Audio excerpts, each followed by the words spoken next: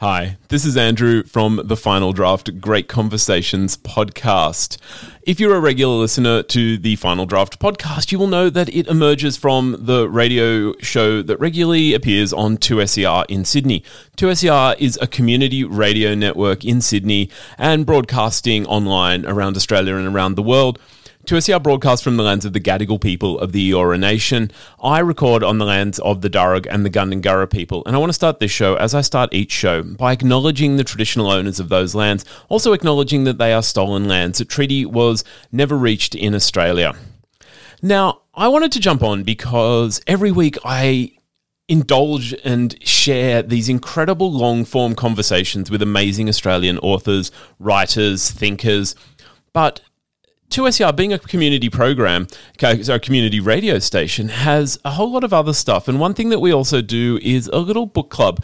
It's an opportunity each week to discover a new Australian book, get a little bit of an idea of the story and the themes and the relevance to our world. I would love to share the 2SER book club with you. And if you like it, maybe we can make it a regular thing. Laura Jean McKay's The Animals in That Country came out in 2020, and it is currently tearing up literary and book prize shortlists, deservedly so. Here's my take on it in the 2SER Book Club. It is great to be here for another book club, and there are so many amazing books coming out, and just as I was ready to dive headfirst into 2021 with you, I was presented with the opportunity. So last week, the Victorian Premier's Literary Awards were announced. Laura Jean McKay, she is the winner of the 2020 Victorian Premier's Literary Awards, and I had a chance to speak with Laura about her novel, The Animals in That Country. So that's what I wanted to bring in for you today. This book is staggering. The Animals in That Country takes us north. Jean is a guide in a wildlife preserve. Irascibly antisocial, Jean drinks too much, smokes too much, and picks fights online. Except for Thursdays, when she cleans herself up and looks after her granddaughter. Jean's son Lee may have done a runner, but he did leave behind gorgeous Kimberly, and Jean is fiercely protective of Kim, even if Kim's mum Ange has, little time for Jean. Jean and Kimberly love to plan for the day when they'll have their own wildlife preserve. They carefully scrapbook their ideas, even as the news warns them of an illness spreading in the south.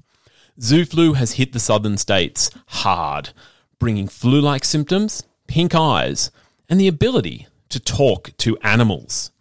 Soon, the park must close their gates and quarantine themselves against the pandemic, because who knows what the rescued animals will have to say about their captivity. The Animals in That Country is part domestic drama, part road trip, and part post-apocalyptic dystopia. Zoo flu, as it's called in the novel, the pandemic is sort of nicknamed Zoo flu. Zoo flu is greeted by many as an awakening of consciousness. I mean, who doesn't want to hear how much their pets love them? But soon it turns sour as humans find they cannot tolerate what the animals have to tell them. McKay very quickly helps us understand that we are not the centre of the universe anymore. That is, if we ever were. The narrative shows us that whether we like it or not, we are super apex predators, and all our illusions of benevolence to each other, to the animals, they fall away in the face of terrified creatures who only recognise humans as the gatekeepers of their freedom. As the narrative progresses, we see the gradual unravelling of society as people are faced with the wholesale changes that Zoo flu forces onto their world. I mean, there is no way, this book came out in March 2020, there is no way that McKay could have foreseen what 2020 would confront us with, and yet she's given us a dramatic depiction of that very society in flux. The Animals in That Country poses a particularly sticky linguistic dilemma that seemed to me to resonate with all the shouty internet goings-on that plague our lives. Because sure, humans with zoo flu can decode what the animals around them are saying, but often hearing does not equal understanding. And so we get some really strange and surrealistic communiques from the animals. I mean, why would you assume that a wallaby or a croc is going to talk to you like your best friend? Communication is about sharing something and taking the time to listen, even trying to empathise with the other person, or crocodile. And so it is, Kimberly.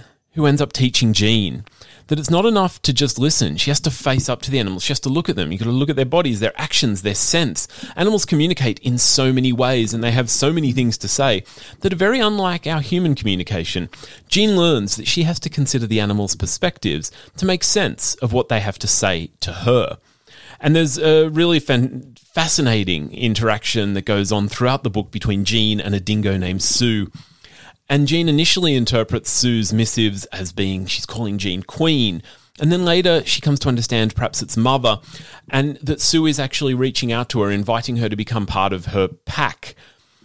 And Jean has to learn to interpret this, to learn to empathise with Sue's position, not just what she wants to hear.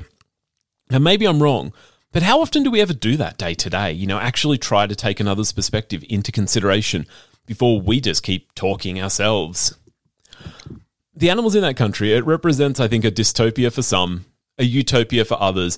It's a book of ideas wrapped in this page-turning, breakneck narrative. Look, I loved it. It is a well-deserving winner of the 2020 Victorian Premier's Literary Awards. I would say go out and check it out. You can also, if you'd like, check out my interview with Laura Jean McKay. It is up on the Final Draft Great Conversations podcast. It's also up on 2SER.com. Thank you so much for having me again, Alex. I promise I'll be back next week with some fantastic 2021 releases. Till then, happy reading, everyone. Bye now.